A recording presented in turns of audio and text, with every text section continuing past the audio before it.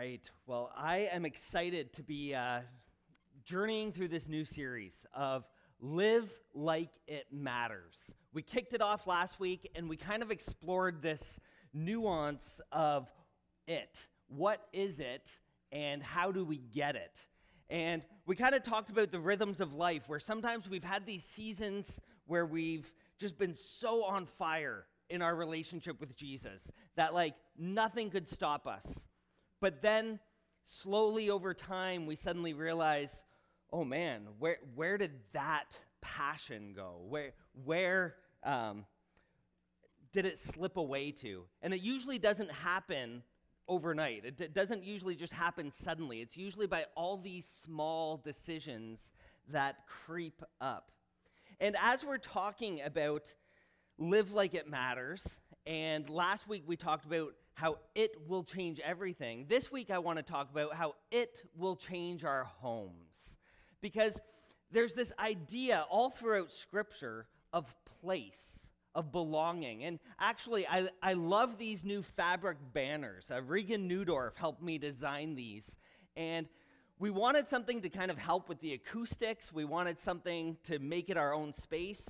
But then he also put in these topography maps. And they could be water, they could be waves, but they can also signify place. And what's beautiful about the church is that we don't just come to church. Church isn't a place. COVID helped remind us of that. But the church is a gathering of believers coming together to worship Jesus. So it doesn't matter whether we're in the gym on a Saturday night or we're here on a Sunday morning. We can be the church wherever we are. And we're going to be talking about how it will change our homes, how it will change the church, and how it will change the world. But I want to ask, how many of you sitting here are at least third generation followers of Jesus, meaning your grandparents followed Jesus? Show of hands. All right, most of you, which is crazy, which is good. How many of you sitting here are second generation followers of Jesus, meaning your parents followed Jesus? And then how many of you sitting here are first generation followers of Jesus? You're the trailblazer and this is a wild, crazy ride. And I'm asking this because no matter which category you fall into, we all have an opportunity to impact future generations. We have a chance to transform our homes so that hopefully years from now, our kids and our grandkids, even our great-grandkids, will still be following Jesus too. So that if their pastor asks, how many of you here, they're raising their hands yeah, my grandparents were followers of Jesus. But you see, it doesn't happen accidentally. It takes intentionality, and it takes you having it for your kids to catch it. Because they can't catch something from you that you don't have. So even if you don't have kids, just for others around you to catch it, you have to have it. Because as the saying goes, most things are caught rather than taught, especially for our kids who see us at our best and see us at our worst.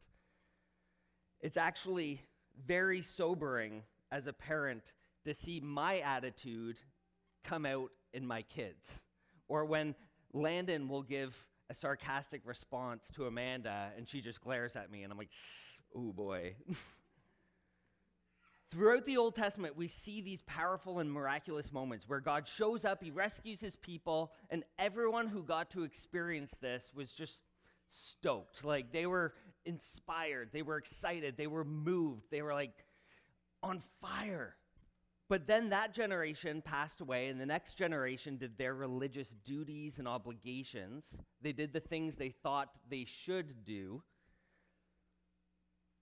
But there wasn't the same excitement. And perhaps as a second or third generation follower of Jesus, you've experienced that as well. I'm just going to move that mic. But then after that generation passed away, the following generation, the third generation, drifted even further. In Judges 2, starting in verse 10, it's talking about the third generation here, and it says, after that generation died, the second generation, another generation grew up who did not acknowledge the Lord or remember the mighty things he had done for Israel.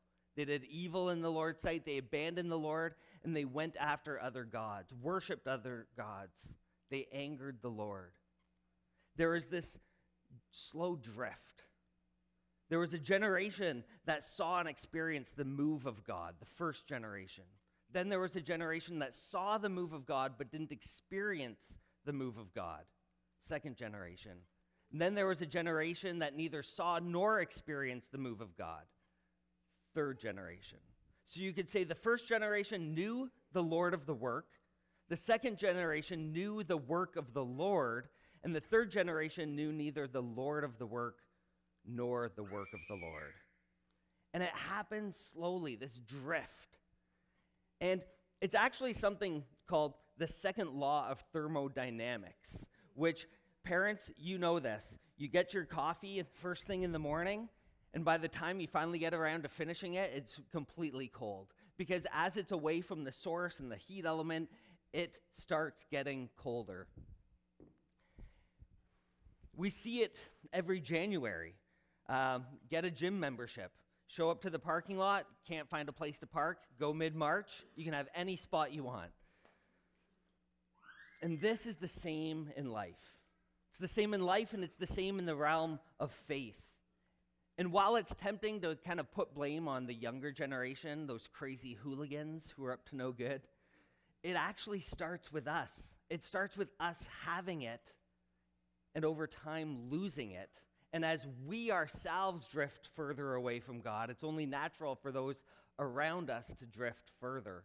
So how do we stop it from happening? Well, by living like it matters at home. So let me read a letter that Paul wrote to his young companion, his partner in ministry, Timothy. So if you have your pew Bible in front of you, well, I believe you all do, which is so great. We've never had this before. It's page 1850, 1850, if you want to follow along, in 2 Timothy chapter 1.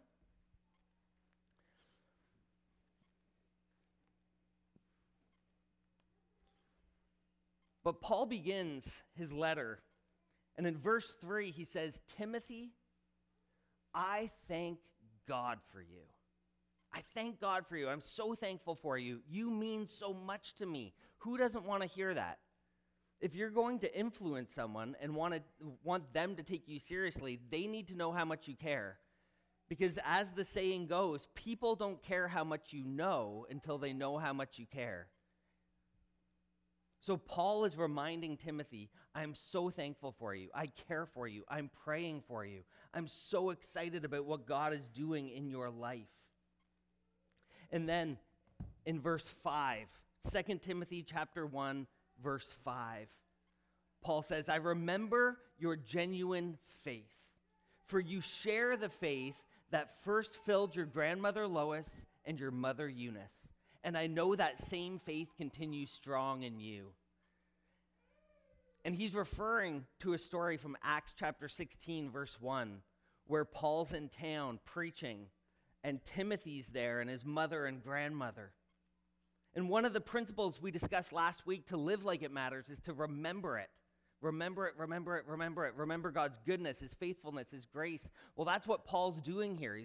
He's reminding Timothy to remember, but he's also remembering what he's seen God do in Timothy's life. And in verse 6, he says, this is why I remind you to fan into flames the spiritual gift God gave you when I laid my hands on you. And that's the first step. The first step to stopping the drift, so it will change your home, is to light it, to fan it into flames. Parents, teachers, aunts, uncles, friends, you have an incredible influence on those around you. And whether or not you have kids of your own, you have the opportunity to shape future generations. But you have to light it. You have to be passionate about it. You have to help them light it too. You have to help them acquire the fire. We were joking around about that last week. There used to be a conference down at Copps Coliseum here in Hamilton, Acquire the Fire.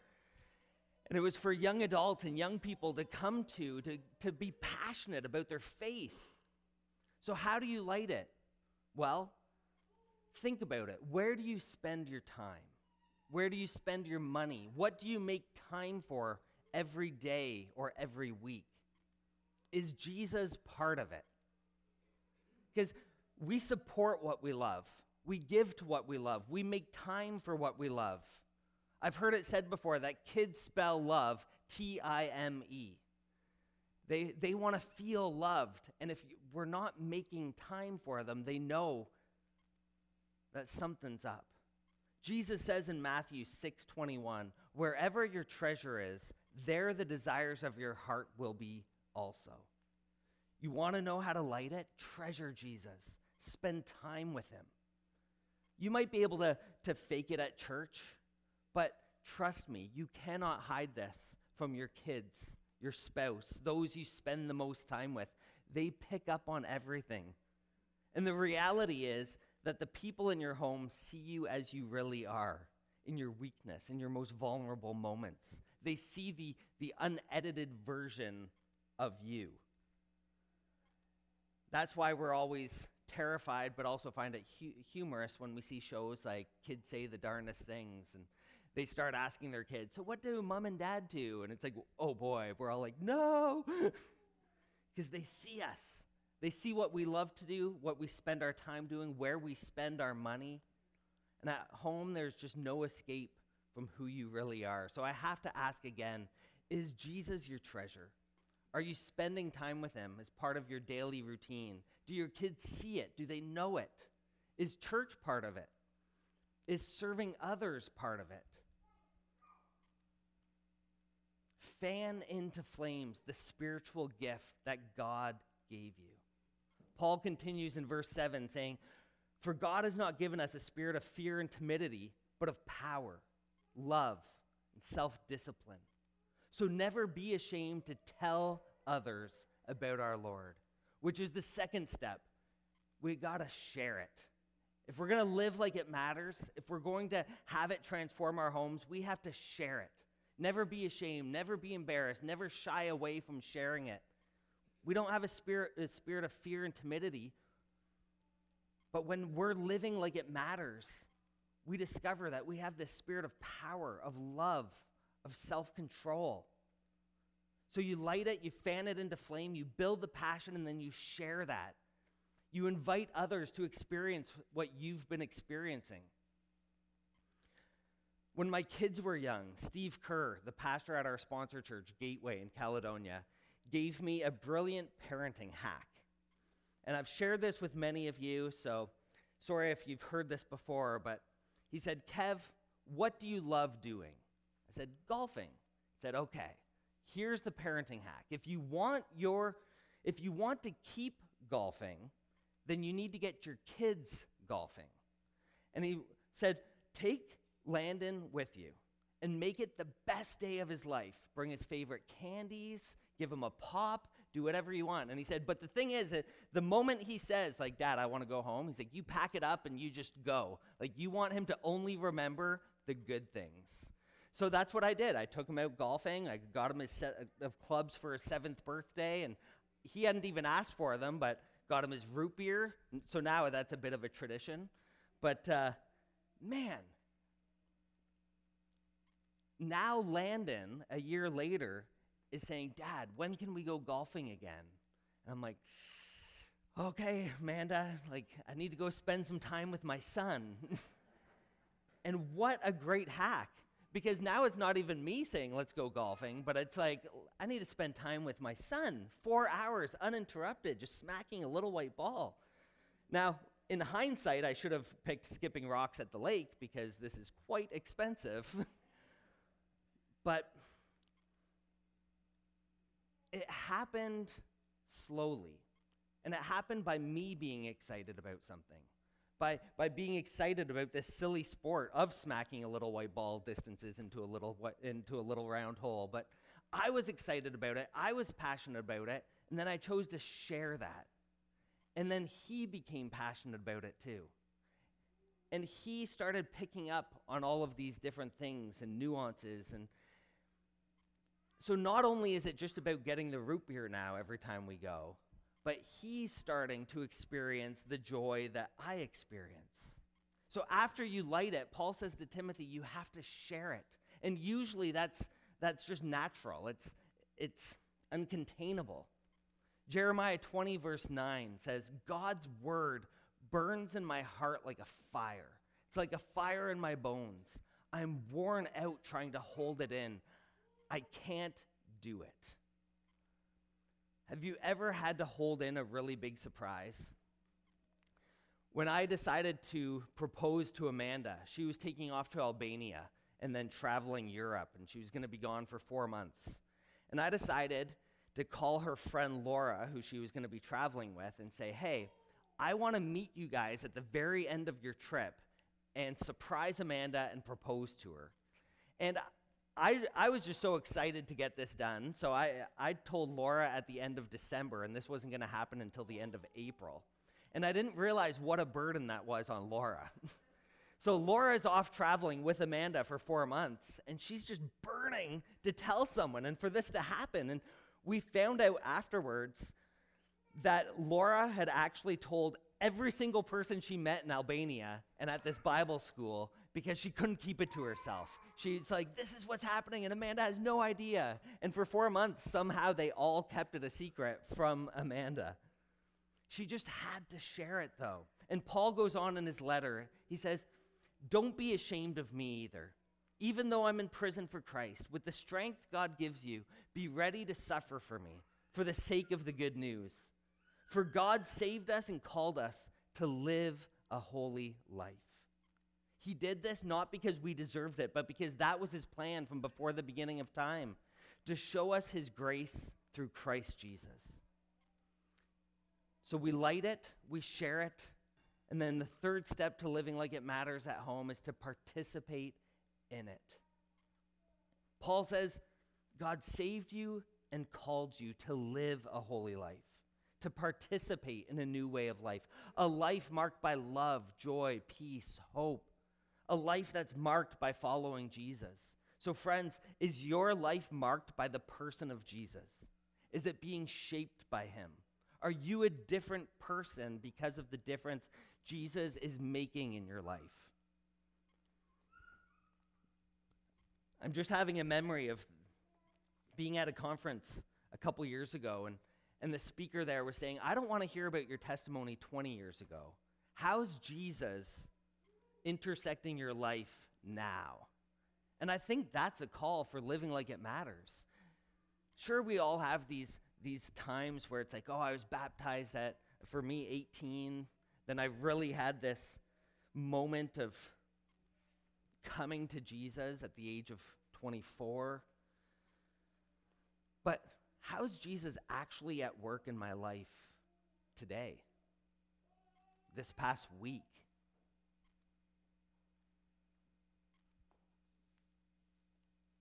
Some of us, we might need to change a couple things in our lives, in our schedules, in our rhythms and routines. Perhaps you've been wondering where it went, the intimacy with Jesus, and you haven't made time to be with him. Maybe some things need to be reprioritized so you can relight the flame that once burned brightly. Maybe there are daily rhythms that can be changed so that you can share your relationship with Jesus with others. For example, I never realized this, but in the morning I'd be sitting in my chair drinking my coffee, scrolling on my phone, reading the Bible, doing a devotional on the Bible app. And my kids just thought I was scrolling TikTok. I'm like, no, I'm not. So I actually started trying to invite them into what I was reading, telling them, or even bringing my physical Bible just to actually communicate to them that I'm not scrolling on TikTok. I began making it a point and being intentional to let them see what I was doing.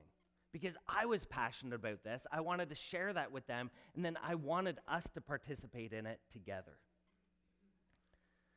Parents, this one's especially for you. One of the greatest things you can do for your kids is to participate in corporate worship together. And I'm going to tread extremely lightly on this, but it was on my heart and I had to share it, but I know many of you are going to feel called out because we're sitting in a room of hockey parents here.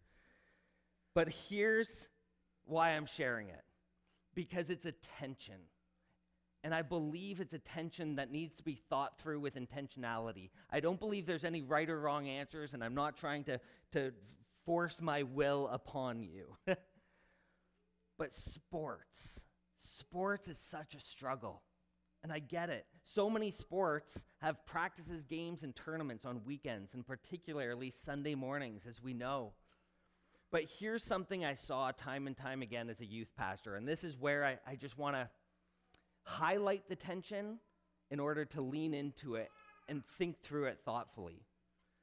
Parents would often prioritize sports over faith time and time again. If it was sports or church, it was always sports, year after year. But then the time would come that either their kids stopped playing sports or their schedules changed, and they would come to me as the youth pastor who would run the Wednesday night program, and they were desperate for their kids to get involved in church. And they were desperate for their kids to get involved in a good youth group and connected with good friends, surrounded by others who love and follow Jesus, so that their kids would follow Jesus too. But the fact of the matter was that the parents hadn't made corporate worship a priority for years. They hadn't passed on that passion for Jesus. They'd passed on the passion for sports, but they hadn't prioritized the spiritual life. They hadn't shared their faith. They hadn't participated in it together. Yet they wanted to see their sons and daughters suddenly make it a priority. Parents, I know you're most likely feeling called out on this one, but invite your kids into the tension.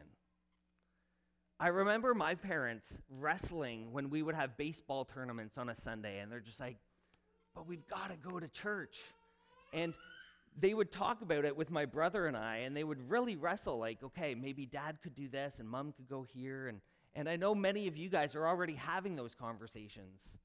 But even that, wrestling through and working together as a family, saying, how can we make Jesus a priority and still support these other things that we have going on? Because guys, I know a few of you are even coaches this year, and I think that's amazing. I want you to be in the community and spread the love of Jesus there.